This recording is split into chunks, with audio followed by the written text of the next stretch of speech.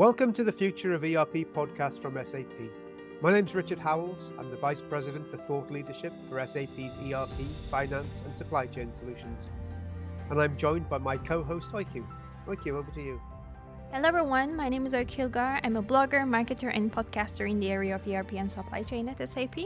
And today we're going to discuss the increasingly popular subscription-based business model and recurring revenue with our guest, Isabelle Roussin. Welcome, Isabelle. Would you like to introduce yourself? Sure, and hello everyone. My name is Isabelle Roussin, and I'm Chief Solution Expert in charge of the strategy and the go-to-market of the SAP solutions for quote-to-cash. So I've been in the market now for more than 20 years, living and breathing business model transformation. And I'm truly excited to be with you today to give you some light on what's going on in this space and commenting on the growing popularity of subscriptions actually across industries. Thank you, Isabelle. We're also excited to have you here today. So let's start by gaining a common understanding of this term. What is subscription economy? Thanks for starting with this question, OQ, to set really a common understanding here. Literally, the definition given is an arrangement to receive something, which can be a product or service, regularly by paying in advance. And this is the term which now everybody is getting, even more so with the surge of streaming services that most of us have been experiencing during the pandemic, from Netflix to Disney Plus. So this notion of subscription started really with the services delivered first by our utility providers. So basically, you would pay a monthly fee, which would be revised based on real usage, sometimes like every 6 months or so. Then, with the advent of internet and later mobile phones in the 90s, subscriptions became more sophisticated. You can think of introducing prepaid bundles of friends and families, as well as usage-based needs based, for instance, on the number of gigabytes which would be downloaded. So soon these companies realized that they were ill-equipped to cope with this evolution. And let me tell you on that a personal story to illustrate this. A bit more than 20 years ago, I was product marketing at a French telecom service provider called Orange. And I was given the assignment of launching a creative offering of cloud managed services for enterprise messaging. And it was based on the Lotus messaging. So after 3 weeks of design, hard work on my business plan, and crunching numbers on my Excel, I went to IT. And the verdict was, okay, it will take us 3 months to implement this creative offering, and for a cost of 1 million francs, or the equivalent of 1 million francs at that time was 150k euros. So results, I went back to flat fee with obviously a big frustration and a pricing model which was finally not meeting the customer's expectation in terms of flexibility and adaptability. I love the fact that you gave the example of the telephone companies. The data usage in my family is a constant discussion about 3/4 through the month, every month. And you also talked about the business example that you gave. So let's fast forward to today. And we're seeing the as a service and subscription model everywhere in our everyday lives as consumers. For example, I don't remember the last time I bought a CD or a DVD because myself and my family, we stream everything, which means, in fact, I'm paying for all of the DVDs and CDs by default. I'm also getting our shaving supplies on subscription. So there's so many things that we can get as a service. And I see the world of B2B catching up, but which industries are leading the way in the space? And which should be looking to see best practices from? Richard, so you get your shaving supplies, and I could get my beauty box, but actually I preferred subscribing to the wine club. Maybe can't escape my French roots here. So going back to your question, utilities and telecom have been definitely leading in this space. However, more and more industries are moving into it. And first, I think this is important to understand why this trend is becoming popular. So first, we are experiencing a move actually from an economy of abundance, which was at the top in the middle of the 20th century, to an economy of scarcity. And the consumer is conscious that products must be shared and optimized in this new world. And I think it's even more true for the younger generation, ready to buy the service delivered by the product. This explains why subscriptions and pay-per-use are getting so popular. And let's be frank, subscriptions bring recurring revenue, which please investors because of the predictability of the model. And finally, crises are accelerating this move. And pandemic has brought its lot of services such as streaming, gaming services, of course, but also services such as e-learning and online health services. And unfortunately, for the next 5 years, the geopolitical, economical, and healthcare uncertainty to come ahead of us will continue to disrupt the established business models. So let's illustrate by giving different ways or use cases of adoption to subscriptions, and at the same time give some more illustration of industries. So you can think first of just adding subscriptions on top of core product. And this is the case for equipment providers in industrials as well as life science. We have these German customers selling individual items of a window to builders who are assembling these parts. And what they have been doing, they developed an application to simplify the assemblage and the modeling of these windows, and they sell it as a service. So that's the first type of use case, quite simple. You're just adding subscriptions on top of your core product. Second case, a bit more complex, is to bundle such as subscriptions with a product and a service. And we know that bundles helps retaining the customers. So take printing as a service, for instance. You have a printer, you have the maintenance of a printer, you may have a replenishment of the ink cartridge. And after paying a one-off fee for the installation, you have a subscription which may include X number of printed pages per month, and certainly applying a different price based on, is it a black and white page or a color page? And you may even think of silver and premium bundles based on the volume of pages. So that's the second use case that I wanted to highlight here. It's bundle of product, service, and subscriptions. Then if you go further, then you have the everything as a service model. You are not selling individual items anymore. Everything is included as a service. So famous example that I like to name is Adobe back in 2012, actually. They moved entirely their license model into software as a service. So here that's in high tech, but take the example of Rolls-Royce engines for planes. Not selling the engines to airlines, but they sell by number hours of usage. So it's powered by the hour. And also you take these very expensive machines in the hospitals like scanners or MRI, propose as well as a service. And examples go on as creativity is unbridled now for this. So finally, you have these disruptive digital native companies as well. And they start directly with digital assets. And many of them have been disrupting the market. So the most famous ones that we like to name are Netflix, Spotify in the digital entertainment market. But you have also Amazon Prime, for instance, in logistics, Uber in transportation, and all these car sharing or multimodal transport examples for mobility as a service. More and more companies benefit from the subscription economy by either moving entirely their business model to the subscription-based model, or some of them are using the combination of the service and subscription and so on. So my question is, do you believe that the companies are ready to embrace this change, this world, and transform their business model? I mean, there has to be some showstoppers, right?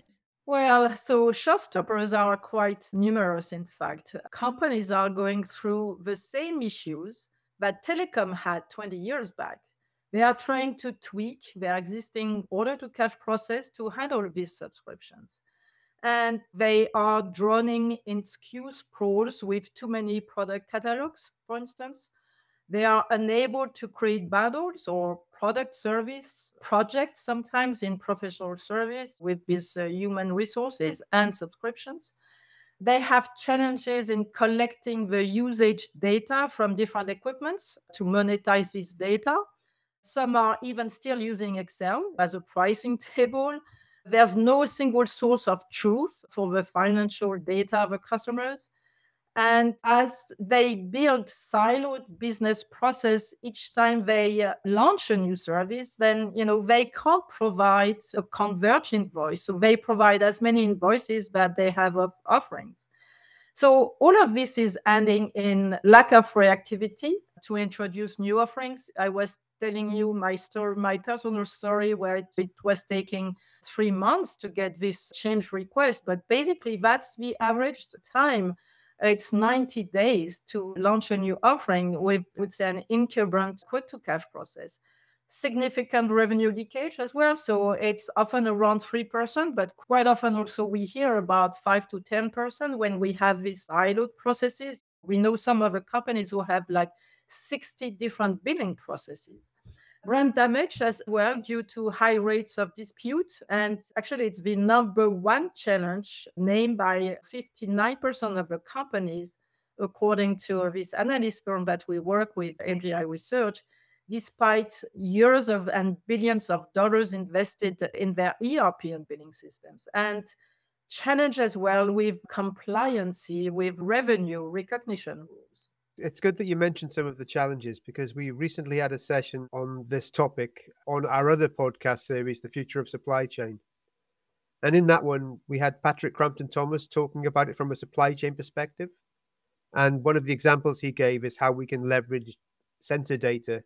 If we put sensors on the equipment and the products, we can capture data about usage from the supply chain. But this service economy and service management is an end-to-end business process that spans several business areas because it includes the sales, the finance, and the supply chain.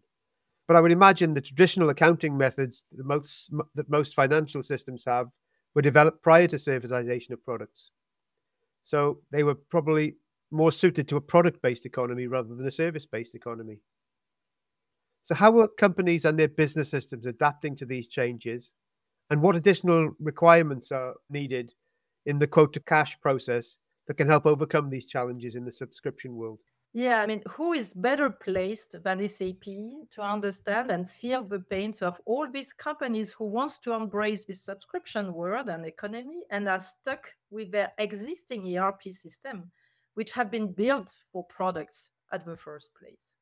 So they need to power these systems with an additional number of capabilities, such as, so first, creating offers that meet their financial targets. So what are these offers? Modeling of these different pricing of subscriptions, which spoke about usage based, all types of criteria for this usage, of course, and outcome based pricings now. The second item here, it's being able to handle quote and order management of any combination of product, service, projects, and subscriptions. So we often think that, okay, that's quoting for subscriptions because we go into the subscriptions, but we don't. When you have to deal with bundles, then you still need to quote at the same time your product and your service and potentially even your project. So all of this needs to be handled and orchestrated afterwards for the fulfillment part and for the provisioning of these orders. Okay.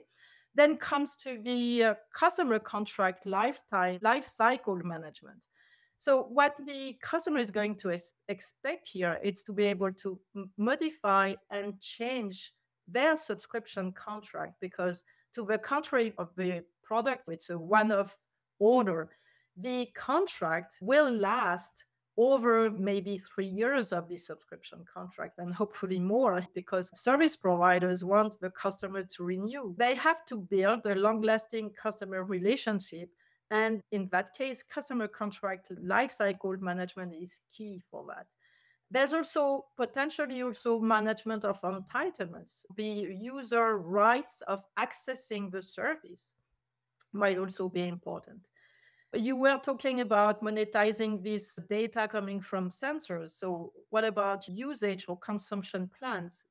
We must be able to collect the usage data And when you start to think about data, then this can come in very high volume, actually. And so the platform need to rate these high volume data transactions, provide a convergent voice or unified customer bill, settle partners for rev share agreements. It's the same when you think about these bundles of product, services, and subscriptions. Quite often, you may want to have a partner providing one piece of this service. It can be content, it can be application. iTunes, we all know their main business model. So, how are you going to share revenue with these partners? And so, you need to settle partners as well. Then automating the whole subledger accounting and collection process with a full breadth of payment capabilities as well. And when I say payment capabilities, it goes from, okay, of course, cash management and credit card, but you might want to put in place installment plans, defer payments, right? All of that needs to be also handled in that case. I spoke about handling complex revenue recognition rules that come from subscriptions, such as for prepayment, for usage plans. And finally, not forgetting using the insights with the analytics from all this consumer data and financial data actually to look back into more intelligent pricing models or offerings. So, Richard's question was from a business perspective, and mine is going to be from a consumer perspective. Over the last decade, we have seen constant increase in the number of industries and companies adopting this subscription-based business model. And my question is, how does this change the consumer behavior? So actually, that's an interesting question as you can actually look at it from different angles. As I already said, more and more consumer wants to pay for what they use. So therefore, their change in behaviors have led to introducing this usership behavior rather than ownership. Okay, that's the first point. At the same time, the service provider needs to change their customer relationship in their business model. So when they were selling product, most of the time they had an indirect model going through resellers. Now, most of them want to go direct to consumers. So they have to know how to handle these consumers. And they go from one-off sale to long-lasting relationship where the important KPI is customer lifetime value. And also the consumer become actors of their subscriptions. I was telling how important it is for them to have full control on their contract, to change, to pause the subscriptions, to add options.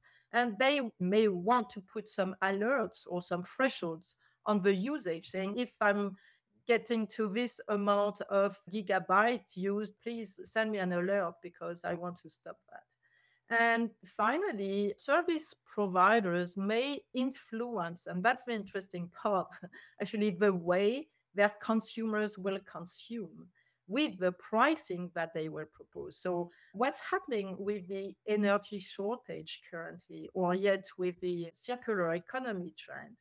Consumers are adapting their behavior to peak and off-peak periods, for instance, to wash their dish or their clothes or their heating systems, right? And consumers also will lease products or yet go for pay-per-use, starting with car sharing as well in big cities to reduce carbon footprint and also to contribute to this movement of reusing and recycling. It's clear that this isn't just a fad and the service economy is here to stay. So, as we see this, I believe, here for the long term, how do you see this evolving? What are some of the predictions that you think that the service economy will go to in the future? Yeah, so you mentioned already, Richard, the usage base with the growth of IoT. So all this data generated by sensors on board of cars, machine coolers. So how are companies going to monetize them? You can take the example of your favorite connected watch. I don't know if you do sports, but might be associated with a sports subscription. Imagine how this data can be monetized by the provider and to whom it can be sold if you have been registering all your local trails, for instance, when you go running, or your dietary habits. this can be sold back by your service provider to all different types of companies. So that's same with connected cars, reselling the behavioral usage data to the car insurance, right?